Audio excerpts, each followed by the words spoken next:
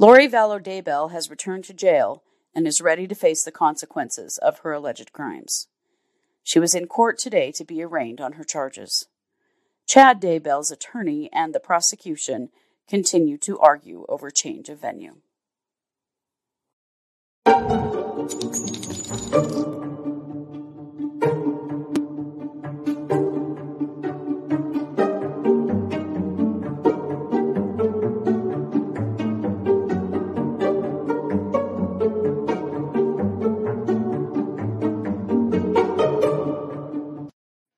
Hey everybody, and welcome to True Crime Paranormal with the Psychic Sisters.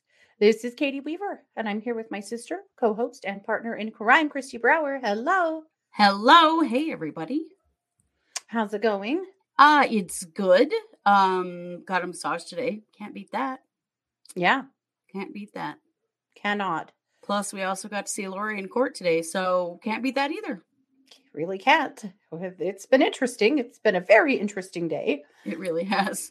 So this is a little different episode. We are not going to do segments today. We're just going to focus on Daybell Vallow because there's a lot. Mm-hmm. And as promised, we have been keeping as updated as humanly possible today so that we could, or yesterday, this all happened on Tuesday. This is our Wednesday edition. However, we are recording it Tuesday night, to be fair. But there's been a lot going on today. So we've kept our eyes peeled, and I'm sure you guys have as well. But we have two things that we want to bring to you. So the first thing we're going to watch is the opening arguments this morning. Thank you. In the belligerent turd circus. I don't know why this is playing already.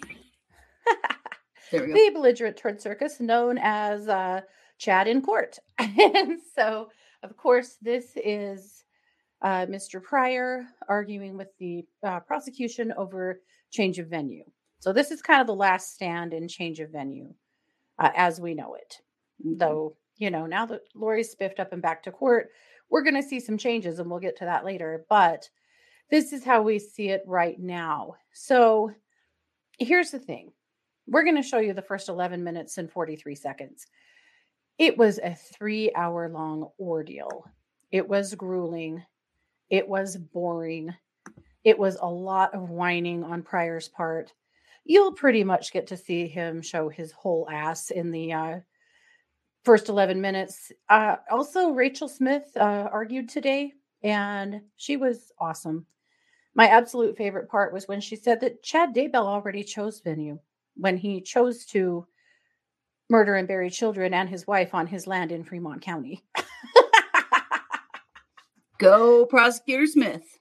Yes. So again, we're not going to show you the whole thing because it's 3 hours long and no one's going to sit through that, I promise. And you'll see enough, I think, in this first 11 minutes to pretty much know how things went down today. There was no ruling.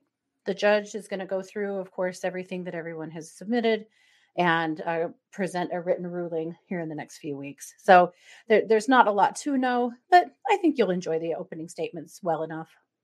Yep. Well, all right. Without further ado. Yeah.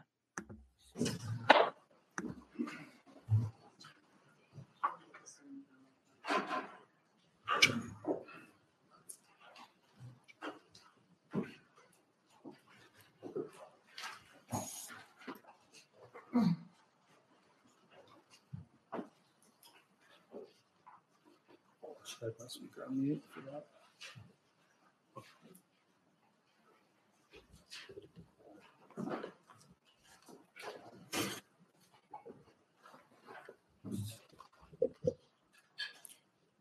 All right, we'll be on the record. This is case CR 22-21-1623, State of Idaho versus Chad Guy Daybell. Mr. Daybell is here represented by counsel Mr. Pryor. How do we reach a younger generation? The coolest thing through Google is having this see what's in store option. It'll pop up and say, hey, this is within, 3 miles of you. And that is huge for us. Check out this Verbo. Oh, man. Michael, they're your cousins. Look at me. Here I am. The state is here today with their prosecutors, I believe. Ms. Smith, are you making argument today on the case? Yes, Your Honor. All right, Rachel Smith will be providing argument. This is the time scheduled on a motion hearing. In this case, there was a order of the court that was entered in regards to the location for the trial in this matter, which the court determined would be in Ada County. Thereafter, the court requested additional time to present information on a request to sequester a jury and transport them to Fremont County under Idaho Code 1918-16. The matter has been set for hearing on multiple occasions and continued and is now scheduled for hearing today. So at this time then, I'll ask the parties if they're ready to proceed. Ms. Smith, are you ready to proceed on your motion? And we'll style this as a motion to reconsider the court's decision. Are you ready to proceed with argument? Yes, Your Honor. All right, Mr. Pryor, are you ready to proceed? Judge, just as a preliminary matter, the state provided me modified numbers as of 7:48 last night by email. Obviously, I didn't get an opportunity to review those. We are ready to proceed, but I want to make a record that at this time, the numbers on the exhibit that were originally provided to me have now been changed, and the new numbers are being presented to this court. And I just want to make clear that I didn't get those until 10 minutes before 8 last night by email and looked at those this morning. Thank you, Judge. All right, thank you, Mr. Pryor. We'll consider that in the context of the hearing. For those that are in attendance of the hearing today, I'll just note that we did issue an order governing courtroom conduct, and that will be in effect and enforced. So cell phones are to be turned off during these proceedings. If we hear a cell phone go off, then expect it to be confiscated pursuant to the court's order. We just needed to have that to maintain order in the court as we've transitioned from being remote on Zoom hearings, going back to in-person live hearings. I've just noticed a pattern of cell phones going off in courtroom proceedings, which I've experienced as late as yesterday during court proceedings. And so in order to maintain order, we found it necessary to have that restriction in place, and I appreciate everyone in complying with that. So at this time, we'll also advise those people that are here in the hearing that when the hearing is concluded, please remain seated until Mr. Daybell, the defendant's been escorted at the direction of the bailiffs in charge of the courtroom, and don't leave the courtroom until you're advised by courthouse security here to do so. So at this time then, Ms. Smith, if you're ready to present argument in support of your motion, you can do so. You can either start with an opening statement if you'd like, or you may proceed with the calling of witnesses. Thank you, Your Honor. As a brief matter, the state would just outline what we expect the evidence in the state's argument to be. As a preliminary matter, thank you for the opportunity to allow the state to present the economic impact on Fremont and Madison County for a change of venue in Ada County. The statute under Idaho Code 19-1816, the court is allowed, and I know the court's well aware, that you are allowed to consider whether it's more economical to transport the jury to the county of origin than to try the entire case in Ada. And the state today is going to present 4 witnesses to you, which give you information that allows you to consider transporting the jury from Ada to Fremont County. We recognize and respect that the court has already established one part of Idaho Code 19-1816, which the court has found that a fair jury cannot be found in Fremont County. While the state respectfully disagrees, we understand the court's position. We are asking you now then to balance the interest of the defendant in a fair trial, and you've done that. You've decided that a jury in Ada would be better equipped to hear and consider the evidence. Now we're asking you to balance the state's interest in proceeding with fiscal responsibility, to proceed with the opportunity to have the case in the jurisdiction where the crimes occur. And the state's position is the defendant picked venue when the bodies were hidden on his property and when he killed Tammy Daybell. And because of that, the case should be tried in that jurisdiction. You will hear from the people responsible for trying the case here, for helping the court administer justice, that they believe they can accomplish both the goal of giving the defendant a fair trial and allowing the citizens of Fremont access to the cases in their jurisdiction, and allow the taxpayers in Fremont and Madison County to save money. You will hear from Abby Mace, the clerk for Fremont County, who is responsible for budgeting for things like the jury sequestration cost, the cost of the court clerk. You will hear from Lieutenant Ruby, who is a witness from Ada County, about what cost Ada County will absorb and what costs they will pass on to Fremont County, and what experience, if any, Ada County has with dealing with sequestered juries and or transported juries. Then you will hear from Chief Turman, who will discuss the number of witnesses that, if the case gets completely transferred to Ada County, will have to travel to and or stay in Boise.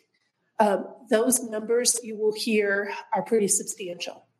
Then you will hear from Sheriff Humphreys about his office's ability to handle the matter and what he has to do to budget to handle a case either in Fremont County or in Ada County. And as a preliminary matter, I'm going to ask the court to take judicial notice of Mr. Daybell's court file.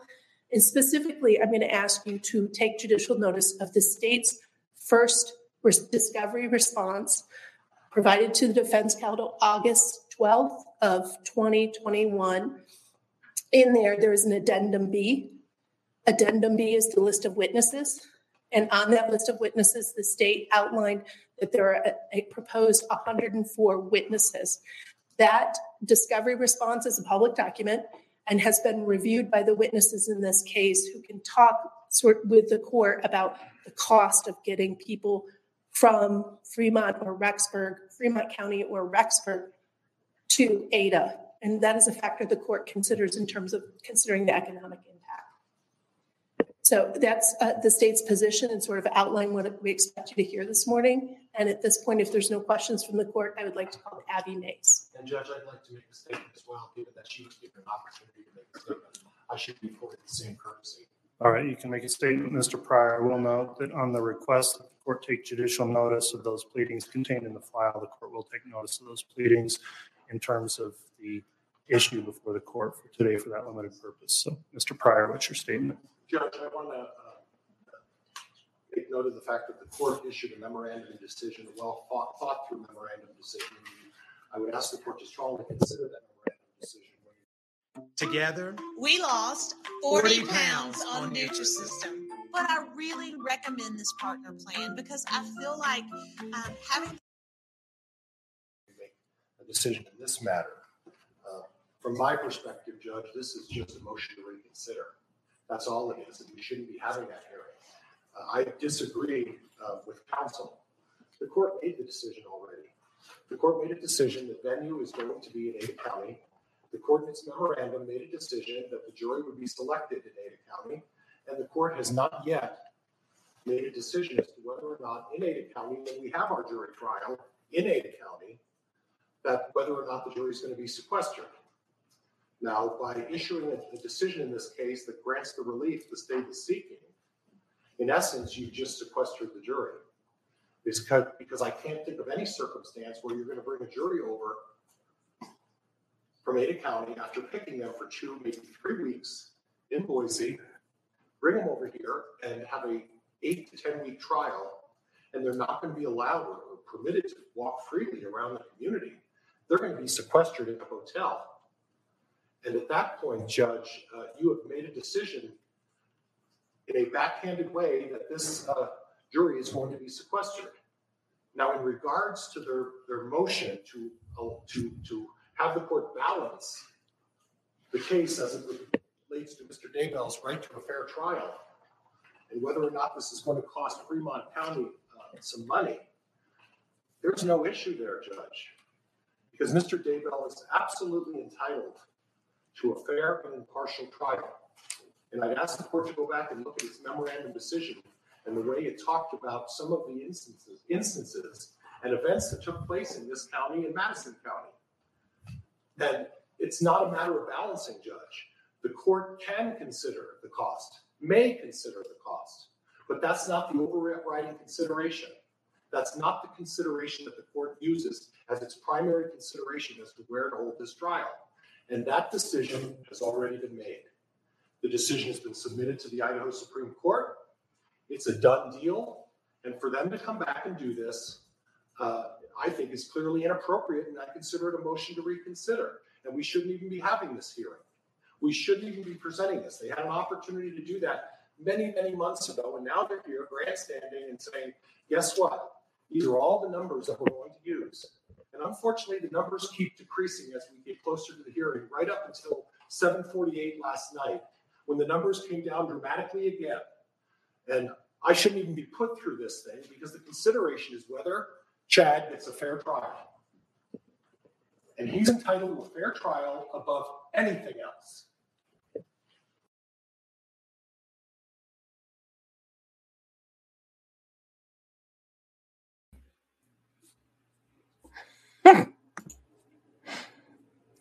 So that's how it started.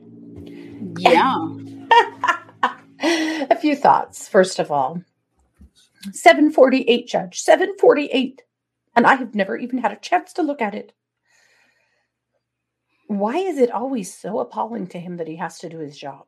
Yeah, he definitely likes to whine a lot about just doing what he's paid to do. Or that business at the end that I shouldn't even be put through this. Oh, yeah. This is all about you, buddy. Are not the thing victim is, here. This was discussed way back when the judge did make that he would be willing to reconsider if he had the numbers in front of him, and the prosecution said, we will get that to you, and he said, okay. So Pryor can whine all he wants about that, but the judge left that door wide open for the prosecution. Everybody who heard that hearing, including you and I, know that. We heard him say it. Well, and the last time they were in court about this as well, that he tried this same tactic, and the judge said, no, I did leave the door open to this. It's not a done deal. Right. The way he keeps throwing that back at the judge, I just... Yeah, because he's really misconstruing what the judge said. Because the judge did leave the door open for,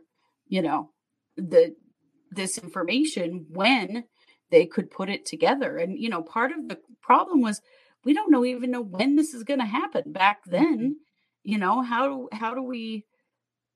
Anyway, it's obviously a very complicated set of numbers to put together because they have struggled with this a lot and changed it several times. I don't think the numbers came down that much. It's still a difference of like $210,000. Well, and they brought 4 witnesses in today to talk about how much things will cost and why, and all of the considerations and things to talk about. We'll see. I'm still really holding space that the judge is going to move this back to Fremont. I know a lot of people think he absolutely won't. We'll find out here in the next couple of weeks. One of the things that Pryor said that really got to me, I want to make a statement. She got to make a statement. And if she gets to make a statement, I get to make a statement. Oh, yeah. It sounded like he was in the 3rd grade, not getting his turn. That was some hardcore whining. Very bratty. She had a very prepared statement. And he had obviously no prepared statement. He came in here riding blind on that one and just rambled on a bunch of belligerent stuff. It's all he had. Well, and he seemed real agitated. His face was really red. He was stumbling in his speech. He wasn't quite prepared for that. Interesting when the camera panned to Chad after Prosecutor Smith said what she did about him choosing the venue. Boy, not an eyebrow twitch out of him. Nope. He's such a freak, man. But there at the end when Pryor's like, this is about Chad and Chad getting a fair trial. And, he's doing the whole game show presentation of Chad. I was just thinking, if Chad starts nodding, I'm going to be dead. He didn't. He didn't. Nothing. No, he doesn't do anything. And like you were saying in our private chat that he's obviously had a haircut and a shave and is wearing a clean shirt and tie. Yep. It's an interesting... Yeah. We're going to start to see similar things out of Lori because... Yes. They have that right. People may not recognize it, but they have the right to look presentable and not look like a prisoner in their court hearings. And ever since we've gotten this peek of Lori, all I'm seeing from people is serious bashing on her appearance, or outrage that her hair is done, or outrage that she seems to have makeup on, which I would use that term pretty loosely. Did you see it? Yeah. But well, you will, because we're going to play her arraignment next. Mm-hmm. But no one has said a word about the fact that Chad has obviously got a fresh haircut and a fresh shave. Yeah. We're not mad about that? Well, no, because we would expect that. Well, you got to expect the same for Lori. You might not like it, but they do have that right, and often their attorneys will provide them with something to wear. Lori very clearly was provided a curling iron because her hair was curled. Yeah. You know, she did have a little bit of makeup on wherever those glasses came from. Maybe she needs readers. They look like readers to me. Someone else said they have the exact same pair and they got them at Dollar Tree. So yeah, see, that's what I was thinking. Is they're like a dollar store readers. Well, so with that being said, that's what happened this morning in court, or Tuesday morning in court with the Daybell matter. And so again, we'll expect a written answer from the judge here in the next week or two, I would imagine. Yeah. So let's move on and watch Lori's arraignment. And it's about 20 minutes long, but I figured this is probably one you guys would want to see the whole thing. So we're going to go ahead and show you the whole enchilada. It's, you know, again, only 20 minutes, but 20 minutes nonetheless. So we'll get her up right here.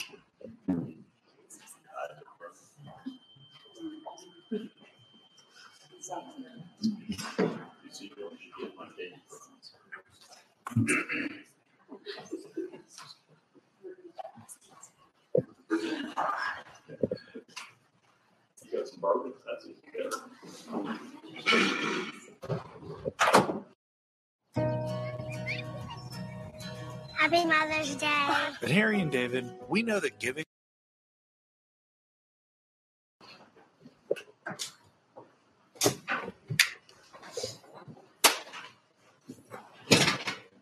Thank you. Please be seated.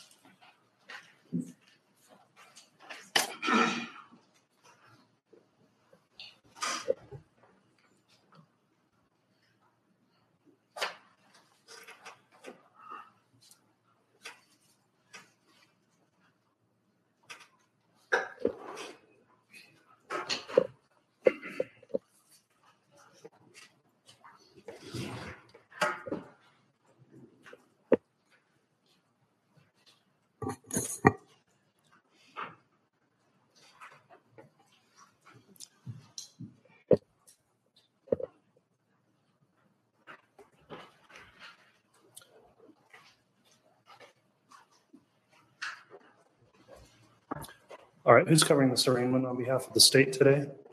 I will be, Your Honor. All right, thank you, Ms. Blake. Mr. Archibald, you are for the defense, correct? Yes, Your Honor. All right, thank you, Mr. Archibald. This is the time scheduled for an arraignment. This is KCR 22-21-1624, State versus Lori Noreen Vallow. Mr. Archibald and Mr. Thomas represent the defendant. Mr. Archibald, how does your client prefer that I refer to her through this hearing? Mrs. Daybell. Very well, Mrs. Daybell. is represented by John Thomas and Jim Archibald for this hearing today and have been appointed on the case. The state is represented by Lindsay Blake and Tanya Rawlings, also here for the prosecution. In this case, Mrs. Daybell, my name is Judge Boyce. I'm the district judge presiding over this case in Fremont County, and I've been assigned to preside over the case throughout its duration. In a few minutes, I will arraign you on the criminal charges that have been filed against you by the state of Idaho. Before doing that, I'll explain what will happen at this hearing and then advise you of your constitutional rights and plea options. If at any time you need to talk to your attorneys in confidence, please advise the court or them. They'll notify me and we can arrange for you to have a discussion with them off the record and in confidence if you request that. This case began with the filing of an indictment that was issued by a grand jury on May 25th, 2021. That indictment sets forth the criminal charges the state's filed against you. The indictment is not evidence, rather it lists the criminal charges that will be prosecuted by the state of Idaho. Mr. Archibald, have you received a copy of the indictment and reviewed that with your client? Yes, Your Honor. Very well. In a moment then, Mrs. Daybell, I'll advise you of the charges pending against you and explain the penalties associated with those charges. Mrs. Daybell, the purpose of an arraignment is to have you enter a plea to the charges contained in that information. Therefore, at the end of the arraignment, I'll ask you how you intend to plea.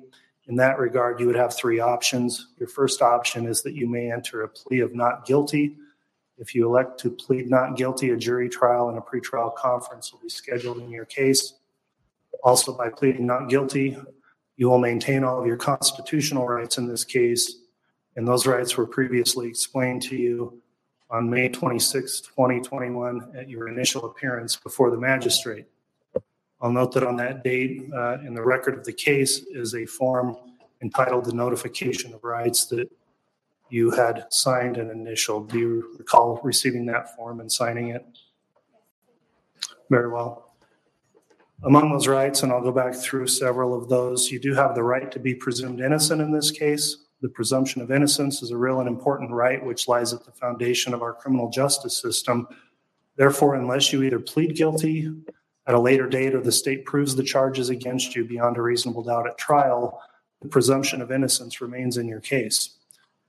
You also have the right to a speedy and public trial by an impartial jury of your peers, as well as the right to see, hear, confront, and have your attorney question all witnesses who may be called to testify against you. During the pendency of your case and at trial, you also have the right to be represented by an attorney. If you are in custody, you have the right to communicate with your attorney at all stages of your case, and reasonable access to communication with your attorneys will be provided.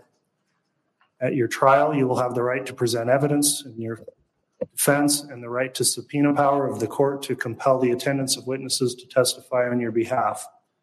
Finally, if you plead not guilty, you will retain the right to remain silent and exercise the privilege against compulsory self-incrimination. This means that you cannot be required to testify against yourself. However, you may voluntarily take the witness stand if you so choose, but you cannot be compelled to do so. If you decide not to testify on your own behalf, the prosecuting attorney can make no remarks about your failure to testify and cannot imply to the jury that exercising your constitutional right to remain silent is any indication of your guilt. Your next option and second would be to stand silent and enter no plea at all. If you decide to do that, the court would enter a plea of not guilty for you, and you would continue to maintain all of the rights I just explained to you. Your third option is that you may plead guilty to any or all of the charges. However, it's important that you understand if you were to plead guilty, you would automatically waive rights, including rights under the 4th, 5th, and 6th Amendments to the Constitution, as well as similar rights contained in the Idaho Constitution. If you were to enter a guilty plea, then I would go through in more detail those rights you'd be waiving before that time if I was advised that's how you intended to plead today. It's very important that you understand all of these rights and options that I just explained to you. And so before I go further with your arraignment, do you have any questions regarding what I've just explained for me or anything you want to ask your attorney? Very well. Mrs. Daybell, you're brought before this court to answer for the indictment that was filed in this case, which alleges that you have committed serious crimes in that 6 felony charges have been filed in the grand jury's indictment. Before I allow you to respond by entering a plea to the charges in the indictment, I'll ask you a few questions. First of all, did you have any questions about your right and plea options in this case? All right, and have you seen a copy of that indictment and had it provided to you? And have you had enough time to review that indictment with your attorneys? Very well. At this time, I will review the charges contained in the indictment and the possible penalties for those charges. The indictment charges under count 1, the charge of conspiracy to commit first-degree murder and grand theft by deception, felony charges under Idaho Code 18-1701, 18-4003A, 18-2403-1, 18-2403-4A, and 18-2407-1B3. Your Honor. Yes. We waive the reading if a summary is acceptable. Very well. Mr. Archibald, if you read that, I'm fine with that. So that is the count contained in the charges contained in count 1, and that relates to a allegation of a conspiracy to commit murder in the first degree of Tylee Ryan and to commit grand theft by deception. I'll advise you, Mrs. Daybell, that the possible penalties associated with those charges are the conspiracy to commit first-degree murder is punishable by death or imprisonment for life. And if the death penalty is not sought, a mandatory life sentence with a minimum period of confinement being 10 years. That's the possible penalty on the conspiracy to commit first-degree murder charge. You understand that charge and the possible penalty there? Very well. The second part of that count is grand theft by deception. That's a felony that's punishable by a fine not exceeding $5,000 or by imprisonment in the state prison for not less than 1 year or more than 14 years, and which may also contain a restitution requirement. You understand that charge of felony grand theft? All right, the next count of the indictment alleges a charge of first-degree murder, and that is in relation to Tylee Ryan. That charge of first-degree murder carries, again, the penalty of being punishable by death or imprisonment for life, and if the death penalty is not sought, a mandatory life sentence with minimum period of confinement being 10 years. You understand the charge and the possible penalties in count 2 of the indictment? Okay. Count 3 is a charge of conspiracy to commit first-degree murder and grand theft by deception. That is an allegation relating to an alleged murder in the first degree of Joshua Jackson Vallow, hereinafter referred to as J.J. Vallow. Again, that conspiracy to commit first-degree murder, I've already indicated what the penalty is. It's the same as in the prior count. Do you have any questions about that charge or the possible penalty? Very well. The next part is grand theft by deception. And again, that is punishable by a fine not exceeding $5,000 and imprisonment in the state prison, not less than 1 year, no more than 14 years, and may contain a restitution requirement. Do you understand that part of count 3 as it relates to the charge of grand theft? All right, the next count relating to you in the indictment is count 4 of the indictment, which is a count of first-degree murder as it relates to J.J. Vallow. Under that count, again, the charge is punishable by death or imprisonment for life, and if the death penalty is not sought, a mandatory life sentence with a minimum period of confinement being 10 years. Do you understand the charge of count 4 and the possible penalties? Very well. Count 5 then is the next count alleged in the indictment relating to you. Count 5 is conspiracy to commit first-degree murder. That is in relation to Tammy Daybell. The conspiracy to commit first-degree murder charge in that count, again, carries a penalty of it may be punishable by death or imprisonment for life. And if the death penalty is not sought, a mandatory life sentence with a minimum period of confinement of at least 10 years. Do you understand the charge contained in count 5 and the possible penalties? All right, finally, I believe the last count in the indictment filed against you is count 7. That is a count of grand theft.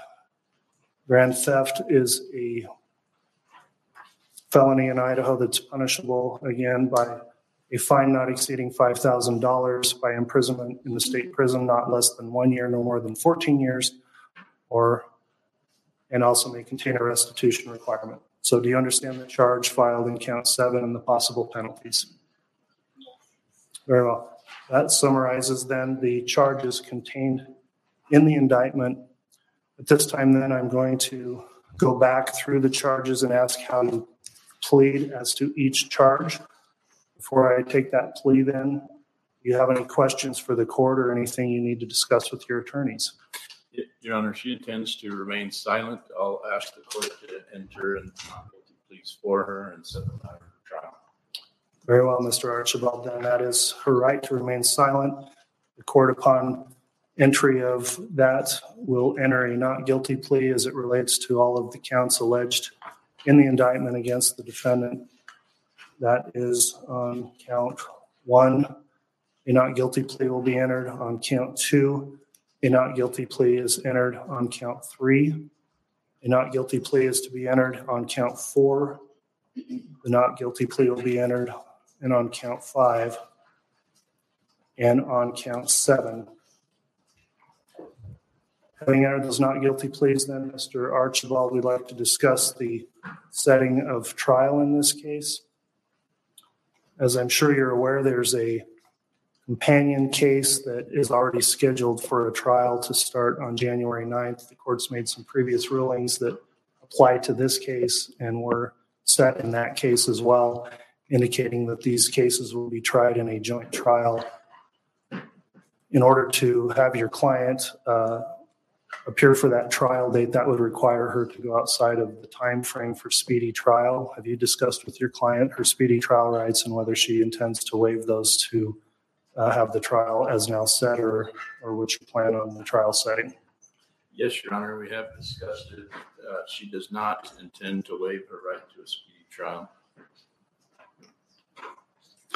All right. I'll note that the defendant's in custody. There is a statutory requirement under Idaho Code 1930-501, subsection 1, which does require that the matter be set for trial within 6 months if speedy trial is not waived. That would give a deadline of approximately October 19th for the trial to commence in this case. Counsel, with that in mind, in a prior trial setting already slated in the companion case for January, I'm going to consult with counsel and discuss the setting of a trial in this case, making sure we can all confirm with our calendars when that can take place. I'll ask the state at this time, Ms. Blake, there's been a request in the other companion case for a trial of a duration of 10 weeks. And if this matters to go forward with both defendants now, is the 10-week trial setting that has previously been scheduled sufficient time to have the case tried? Yes, Your Honor. The state would be asking for 10 weeks. Okay. Mr. Archibald, having consulted with your client and reviewed the evidence, I think at this point, at least to some extent, as I'd note the case has been stayed, but you've been appointed for some time, do you believe that that 10-week trial setting is a sufficient amount of time? Yes, Your Honor. All right. All right. Well, with that in mind then, counsel, I'm going to review calendaring and we'll get a trial set within the speedy time frame limits if your client's not going to waive that right. So we'll look at a setting that would likely occur in mid-October for trial in this case. Does the state have anything they want to add or be heard on in terms of the trial setting, Ms. Blake?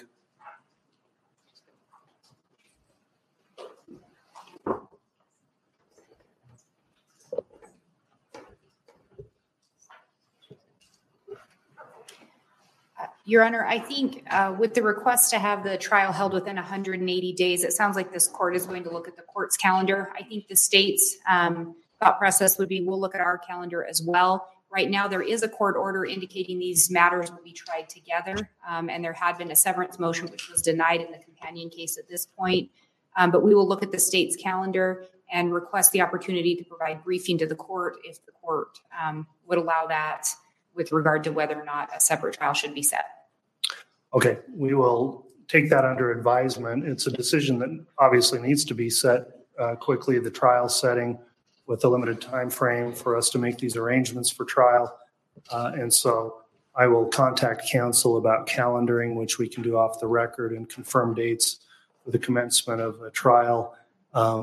The presumption being at this time that it would be a single trial together with both this case and the companion case of State versus Chad Guy Daybell, case CR 22-21-16-23, to be tried together. But if the state believes that's not the case based on the previous rulings, I'll consider that. However, we'll set out a scheduling order, and I'll advise counsel that we'll need to have these dates sorted out by the end of this week, because I'd like to get the matter on the calendar so that we can start making arrangements for trial. And Your Honor, if I may just clarify, it is the state's belief that they are to be tried together. I think when I was referring to the briefing, it was if we were going to, for any reason, set a separate trial date sooner than that January date, then we just request an opportunity to brief that issue. But it is the state's belief these are one matter for trial, just to clarify that. Okay, understood. And also, given the nature of that proceedings here, I think we have to have Mr. Pryor's input, as well as potentially this will affect his currently scheduled case for trial. So that will, I believe, conclude what we need to cover today on the hearing for the arraignment. And I'll get together with counsel to determine trial dates, and then we'll get a scheduling order out once that's been confirmed. Mr. Archibald, is there anything else we need to bring up for the defense today? No, thank you. All right. Ms. Blake, anything further for the state? Your Honor, I think the only other thing the state had to mention today was the state has filed a motion for a joint status conference in the two case numbers. It sounds like we may be having one anyway when we're talking about setting trial dates. So there may be no need to address that. We were just going to request a date be set on that matter since the counsel was here. Okay. I'll reach out to counsel and see if we can cover those issues you wanted to cover in a status conference when we do our scheduling. And with that in mind, then that will conclude the hearing today. I appreciate the everyone's complying with the court's order as it relates to maintaining demeanor in the courtroom this afternoon, and we'll be in recess. All rise.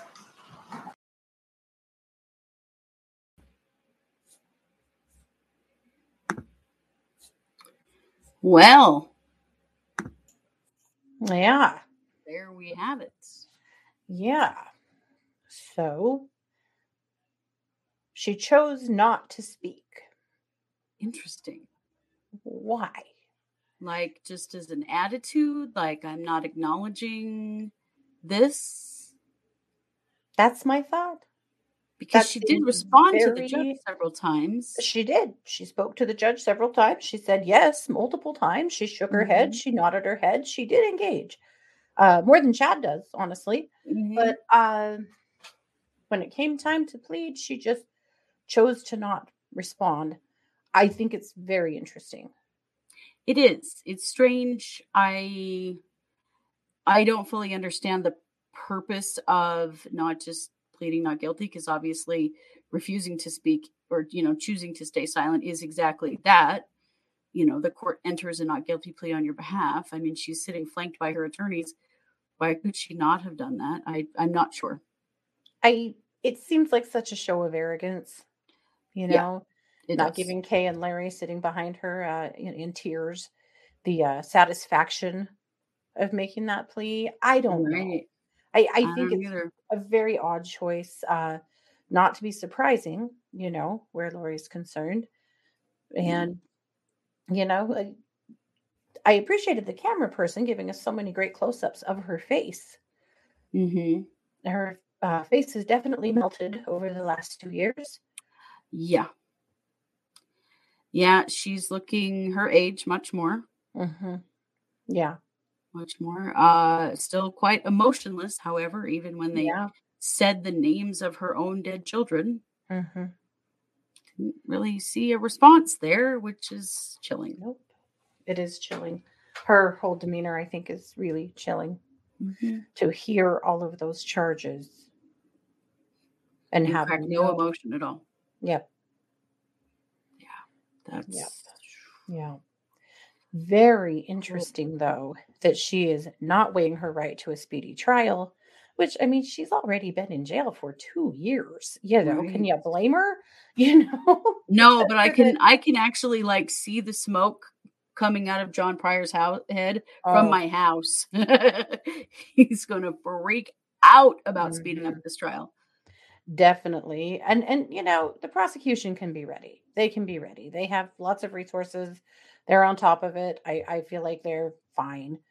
You know, they don't want Oh, to. They wanted to string this out even longer than right. January, but they'll be fine.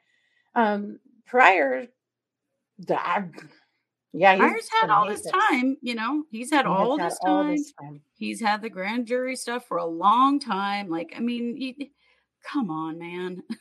Hmm.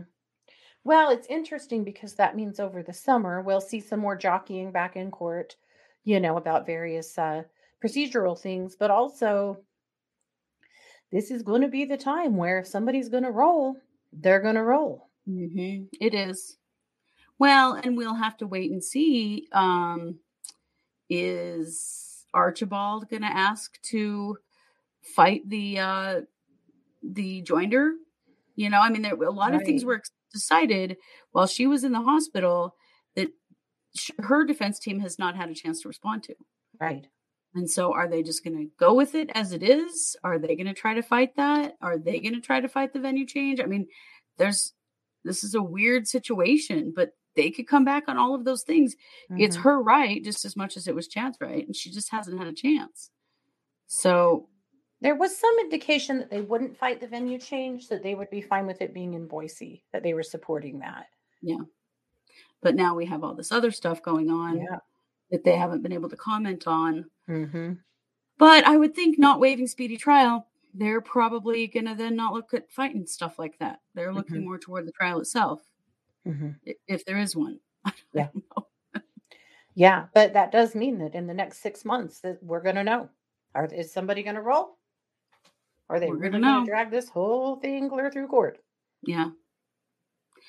Yeah. Well, I think for the sake of the families and the community, the sooner the better. Get this done. Yeah. Yeah. This was a very hard day for the Woodcocks, obviously. Mm-hmm. Annie Cushing was in court today as well. Yes, she was. Kylie Sant. And yep, but just reliving this shit over and over and over for these guys has been excruciating. For their Yeah. sake, this needs to get done. It I really does. kept having this thought though that in Lori's mind, she's thinking, "Yeah, I don't want to waive this. I want to get this done in 6 months so I can get out of here." You know? Yikes. Mm-hmm. Well, I saw also that some of the officers, the Madison County officers that were involved, Mhm. were there in court. Yeah, Hermosillo was sitting right behind him, and I can't remember the other officer's last name. yep, should know. Visited with both of them at a ball game recently, and I can't think of his name. Oh, Ball. Oh, Ball. mm-hmm. Ron Ball. Yeah, we're both sitting there. Yeah, of course they're gonna. You know, they want to see every last drop of this. They To do. the completion. Mm-hmm. You know what all of the detectives and officers went through in finding those kids. Huh. Yeah. Yeah. They want the justice. Yeah. They do. They definitely do. Well, we're getting closer. Yes, we are. We're getting closer. Yep. So there you have it. So Mm-hmm. again, the hearing this morning or Tuesday morning is 3.5 hours long. I believe East Idaho News has published it in its entirety. If you want to go watch the entire thing, that's probably where to find it. We're not going to No. because it's just so long and boring Well, and and doesn't really accomplish anything. it's the same arguments we've heard already. We already Mhm. know it's the cost difference. That's the Yeah. big thing. You know, it's going to save. It would save about $210,000. Yeah. To keep the trial in Fremont County and bring the jury in. So Yeah. that's a big consideration. Mhm. Regardless of what John Pryor says, it is a big consideration. It is. It is. And, you know, we all know John Pryor lives in Caldwell. So he really, that's not very far. That's 30 minutes Yeah. from Boise. So in, rather than 5 hours. So he's got, a personal stake in this. A huge one. Yes. Everybody else involved will be here. Mm-hmm. Well, not quite everybody, but most everybody. And that was a very good point that Prosecutor Smith made about 104 witnesses. Yeah. 104 witnesses that have to travel that far. Mm-hmm. And stay for potentially multiple days. And yeah. Interesting. One of the arguments had been doing this in January, that would put everybody traveling on bad roads. And if this is really going to be moved to October, which it sounds like it probably will, that will probably not be the case, though this is Idaho. So that's not definitive, but it will likely be the case. Yeah. Well, but if they start in October and go clear into November, we're talking about 10 weeks. Well, yeah, clear into December. Mm-hmm. So, yeah, I mean, it's still going to hit bad roads. Yeah. Yeah. Crazy. So there you go. So interested to hear your thoughts. And of course, we'll just keep a finger on what's coming next. I would imagine the next thing we see are maybe some filings by Lori's attorneys because they're making up for lost time. Mm-hmm. And of course, definitely we're going to be seeing a ruling from the judge on that within the next few weeks. So with the change of venue.